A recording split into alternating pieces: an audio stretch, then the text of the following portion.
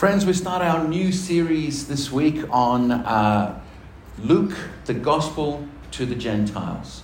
And I entitled it this because I wanted us to ask ourselves this question first. When we read the Gospels, who are we? Who do we identify with? Do we identify with the Jewish people whom Jesus is speaking to? Or do we identify with the Gentiles, who so often in the gospel narrative are being spoken down to, pushed aside, or spoken badly against? So I wanted to have an opportunity to clarify kind of some of these different ways in which Christ deals with going from that old tradition into this new space. For them, that meant from the Jewish church and the Jewish community into the Gentile community. But for us, friends, there is also a challenge, isn't there? Because we want this church to be here for another 150 years, don't we? And so if we want to do that, then that means that we need to be relevant for people today, to be reaching into this community. That it doesn't mean that we let go of everything that we were and say, right, that's it, we're going to start brand new. No, that would be silly. But it does mean that we need to look at what we do. We need to ask ourselves why we do it and make sure we go back to that heart of Christ. Because I've got to tell you something. This may be news to you. Ready? The church is a 2,000-year-old institution. So they've been through this before. We've been through this before. And we've had to modernize and change and adapt. In fact, can I ask you a question? Are you comfortable today? Are you nice seated, padded cushions? Yes? That is a modern innovation that the church adopted a number of years ago as a way of saying, well, you know what? We don't want people to walk away from church like this with their backs hurt. We want them to enjoy and to be here and to connect with this. And so there are little things that we've been doing over centuries to keep the message of Jesus Christ alive. And this is something we still need to do. The last time I was here before you, my friends, I preached about the writing is on the wall. And I said to you, the writing is on the wall for the church, and it is. In the Western world, the Church of Jesus Christ is diminishing every day by a catastrophic number. But I don't want you to lose heart. No. Because I believe when the church is big and full and overflowing with life and everything that's going on, sometimes there are people who are there who may not really be connecting with the reality of what God is doing. You see, what happens when the church diminishes like this is that the faithful remain. The ones who really connect with that reality of Christ and want to have that to be part of their life every day. That doesn't mean that we don't try to get to that place where we have a big, full of life, rich, living richly church. No. But what we do is when we get to that place, we look and we analyze. And we say, are we still preaching that heart? And we say, are we still in that place? Because I tell you the truth, I've preached a message to a crowd of 500, and I will preach the same message to a crowd of 10. And I will say that word, I'll say a crowd. Do you know why? Because we don't know what is the cloud of witnesses that stand behind those 10 and the impact that they have. So friends, that's why we're talking about this at this time. Because it is so important for us to understand that God has given us an opportunity here to create a space where we can be relevant, where we can connect. Because I don't need to tell you, there's a lot of people out there who need Jesus, right? And we need to be at the forefront of that. So I invite you to bow your heads with me as we open up this new season of our learning in Jesus' name. Father, help us hear your voice. Help us understand your teaching. Help us learn from you. Help us grow as your disciples. I ask you this in Jesus' name. Amen. I asked you the question before. In the Gospels, who do you identify with? I'm now going to answer it for you. You need to identify with the disciples. Not with the Jewish authorities, not with the Jewish crowds who were there gathering around them, and not with the Gentiles who were on the outskirts and on the out. You need to identify with the disciples. Because the disciples were the ones who were at the feet of Christ. They were the ones who were listening to him, and they were the ones whom he was teaching. They were also the ones who were carrying the previous tradition and courageously and boldly going forward into the next step. Some of you have said to me, Esteban, what is the vision for this church? Is it simply that we're just going to try and get, a bunch of people into the church and see what happens? No. The vision for this year has been to work on our discipleship. That's what we've been talking about. That's what we've been opening up the word about so often. For next year, the vision is courage. Courage for what? Courage to grow. Courage to share our faith. Courage to share our facilities. Courage to speak the truth of Jesus Christ, even when it's uncomfortable. And why do we need courage? Because that is what the disciples needed. You see, their discipleship did not end when Christ left, did it? When Christ was immediately arrested, what did they do? They ran away. They were afraid. But then they sat in the upper room and waited for the Holy Spirit to come down upon them. And when he did, they were filled with what? Courage. Courage to go out and share the gospel. Courage to be persecuted. Courage to gather and meet illegally, might I add. Courage to continue being disciples, although Christ was no longer with them in flesh, but with them in spirit. That is the same courage we need to have. So we open up the Word and we hear from Jesus Christ in the Gospel of Luke. Let me see.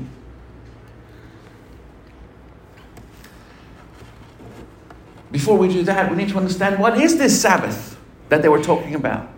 So in Exodus 20, he says, remember the Sabbath day by keeping it holy. 6 days you shall labor and do all your work. But on the seventh day is a Sabbath to the Lord your God. And on it you shall not do any work, neither you, nor your son, nor your daughter, nor your male, nor your female servant, nor your animals, nor any other foreigner residing in your towns. Everyone under the law would not work on the Sabbath. When's the Sabbath? Saturday. Very good. Did anybody work on Saturday? I did. Very naughty. But listen, it's not about the actual day that this is talking about. See, that is how those Jewish people who were around them read it. But the disciples didn't. They understood that Christ had a greater mission. And just like today, Christ has a greater mission. One that goes beyond tradition. One that goes beyond philosophy. One that goes beyond what we feel comfortable in doing, so that we step out and do the things that we are challenged to do by Him. So the Sabbath becomes a day instead where people can do that which God has put forward. That's why we meet on the Lord's Day, on the Sunday, and we have made this a Sabbath.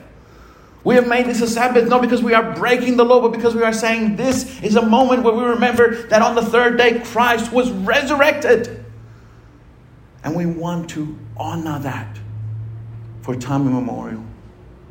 Does that mean church has to be on a Sunday? No way. No way. But it is good when it is.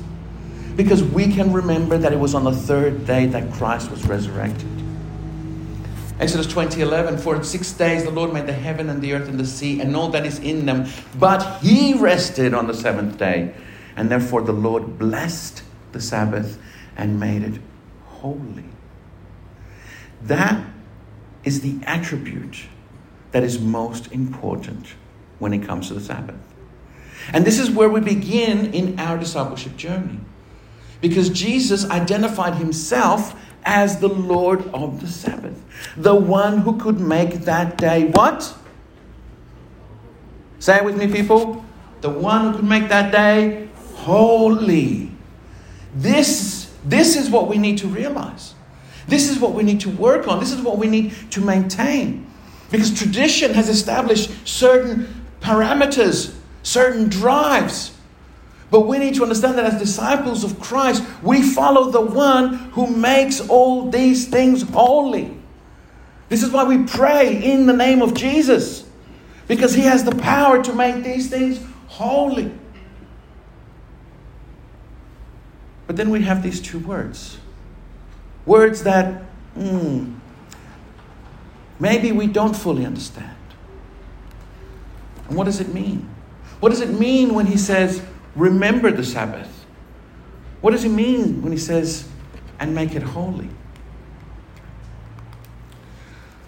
Remember, in Hebrew, is zakar. Can you say that with me? Zakar. Zakar. My Hebrew teacher gave me this mnemonic device that I'll never forget. Because he would say, you want to remember this word?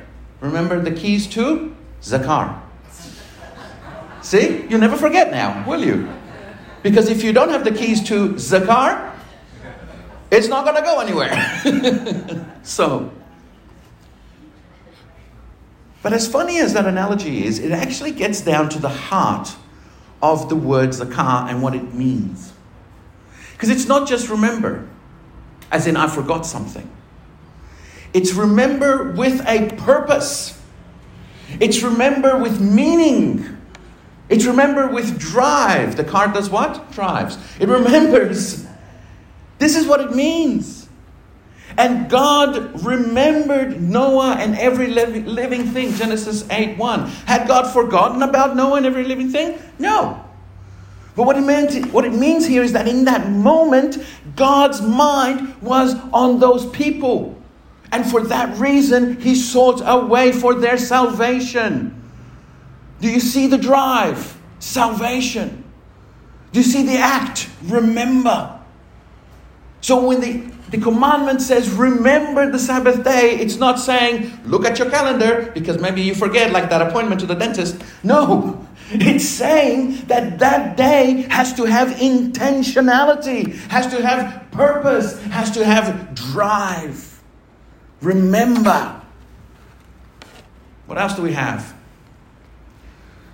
I must remember to replace the batteries on my controller. Genesis 30:22, and God remembered Rachel, and God hearkened to her and opened her womb. What did God remember?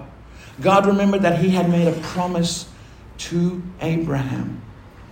That Abraham, an old man, would be the father of many nations. That's what God remembered. And in that moment, as part of his remembering, he remembered Sarah. Rachel. He remembered Rachel. And he remembered that through that line of Abraham, he would bring all of these children. That is what God remembered. God remembered his promise. And there was a drive. That drive was salvation. There was a drive, and that drive was establishing his covenant. There was a drive, and that was in keeping his promises. This is what God had to do. What about holy? The commandment says, remember the Sabbath day and keep it holy. Holy, those funny characters there is Lo Kadoshu. Lo Kadoshu. Doesn't that sound cool? I like it. You want to say it with me? Lo Kadoshu. That's cool. That's cool. The verb itself is Kadesh. Kadesh.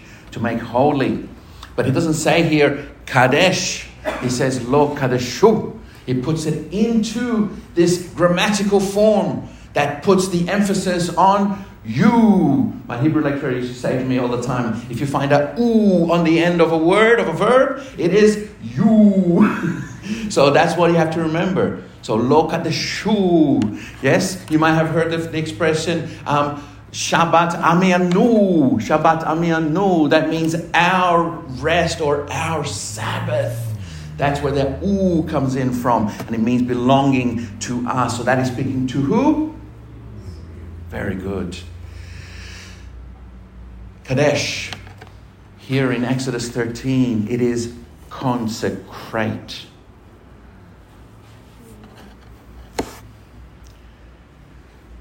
God had taken every firstborn male of Egypt as a punishment for Pharaoh's stubbornness, hard-heartedness. But he didn't just take those. He also took the firstborn of Israel, but in a very different way. He asked that they would be consecrated, made holy. Only God can make things holy, friends. Only God. So he claimed them. He claimed that day of the Sabbath, and he claimed those children of Israel. And his Spirit at work through us says, remember the Sabbath and keep it holy. Make it holy. Make it a time where you actually cast your minds away from the things that are temporary to the things that are eternal. That is what he's saying. Make it holy. You see, friends, if we are disciples of Jesus Christ, the one who has made these things holy in the first place, then we need to remember that we are to work through that which he has made holy. What about in Exodus 30, verse 30? Anoint Aaron and his sons and consecrate them so that they may serve as priests. Moses, a sinful man, a murderer, is told by God, you have the power in my name to make something holy. We're not murderers here, at least not that I'm aware of. Sometimes I kill at table tennis, but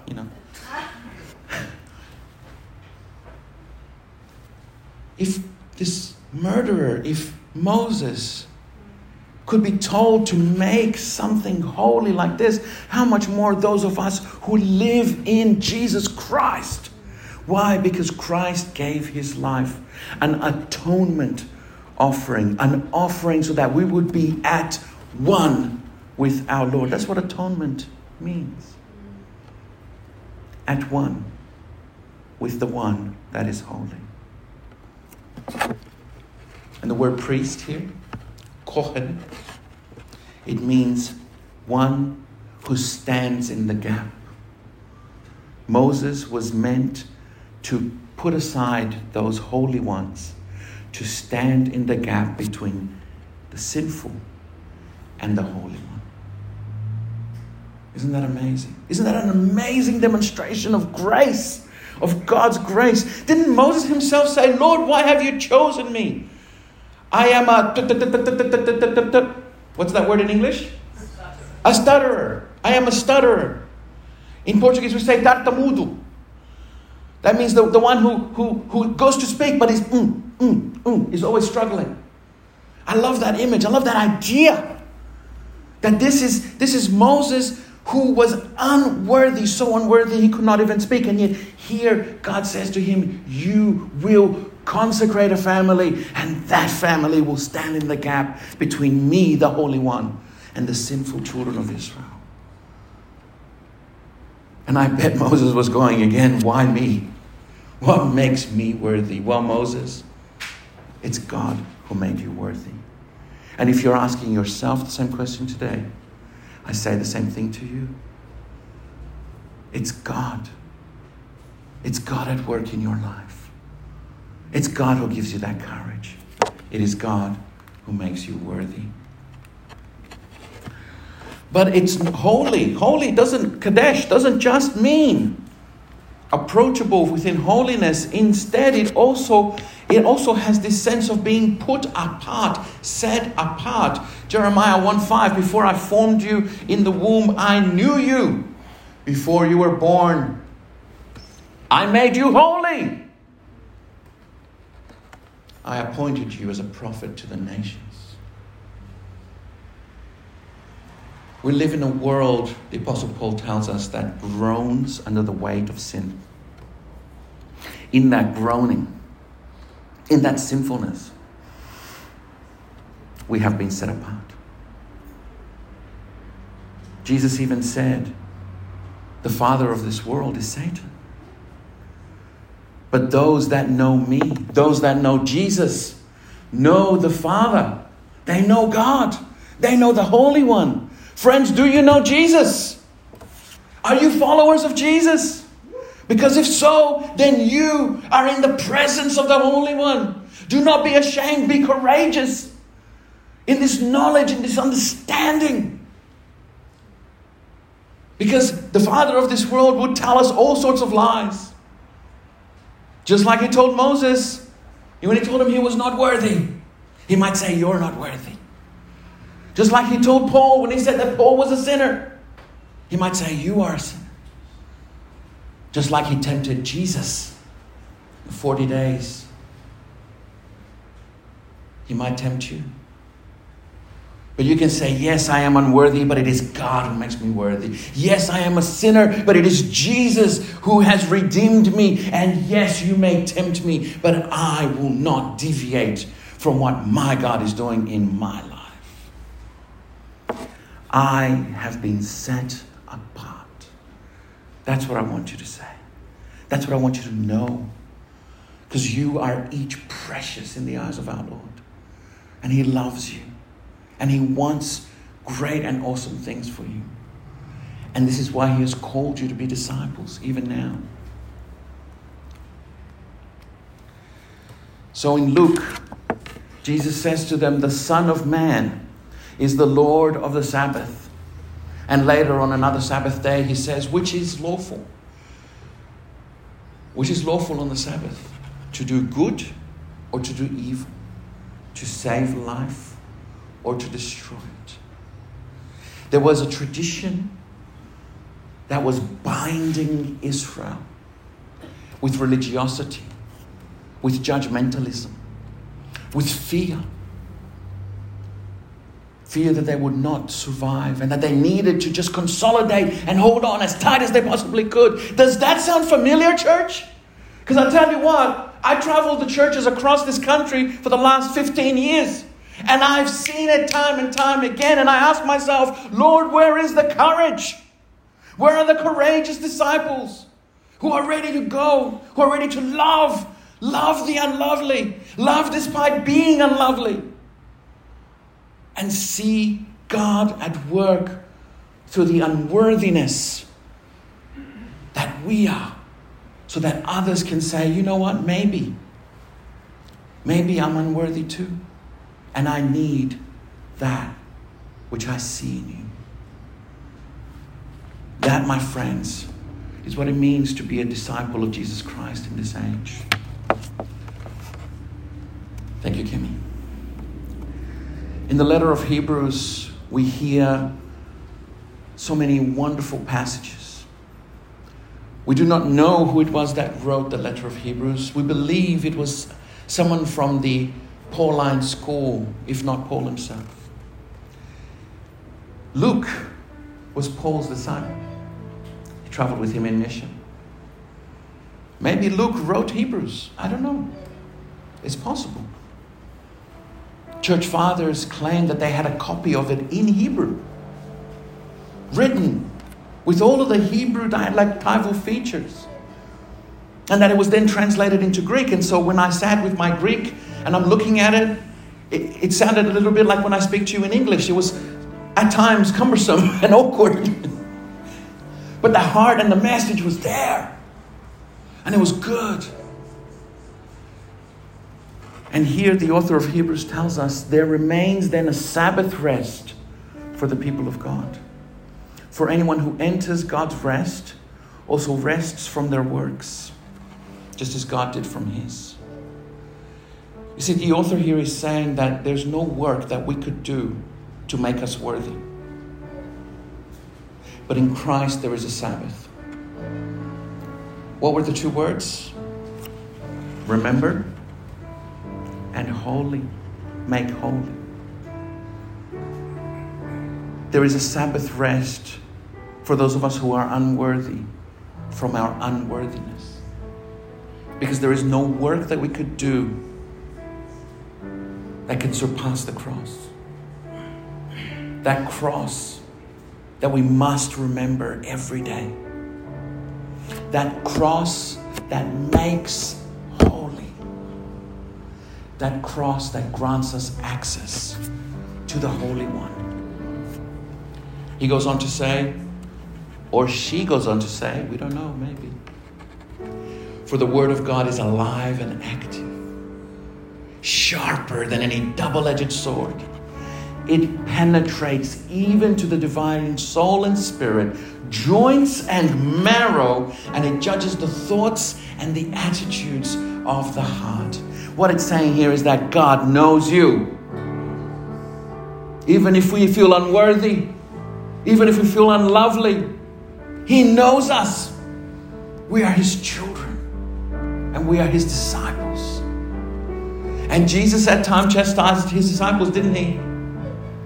But He did it because He loved them, because He knew what they needed.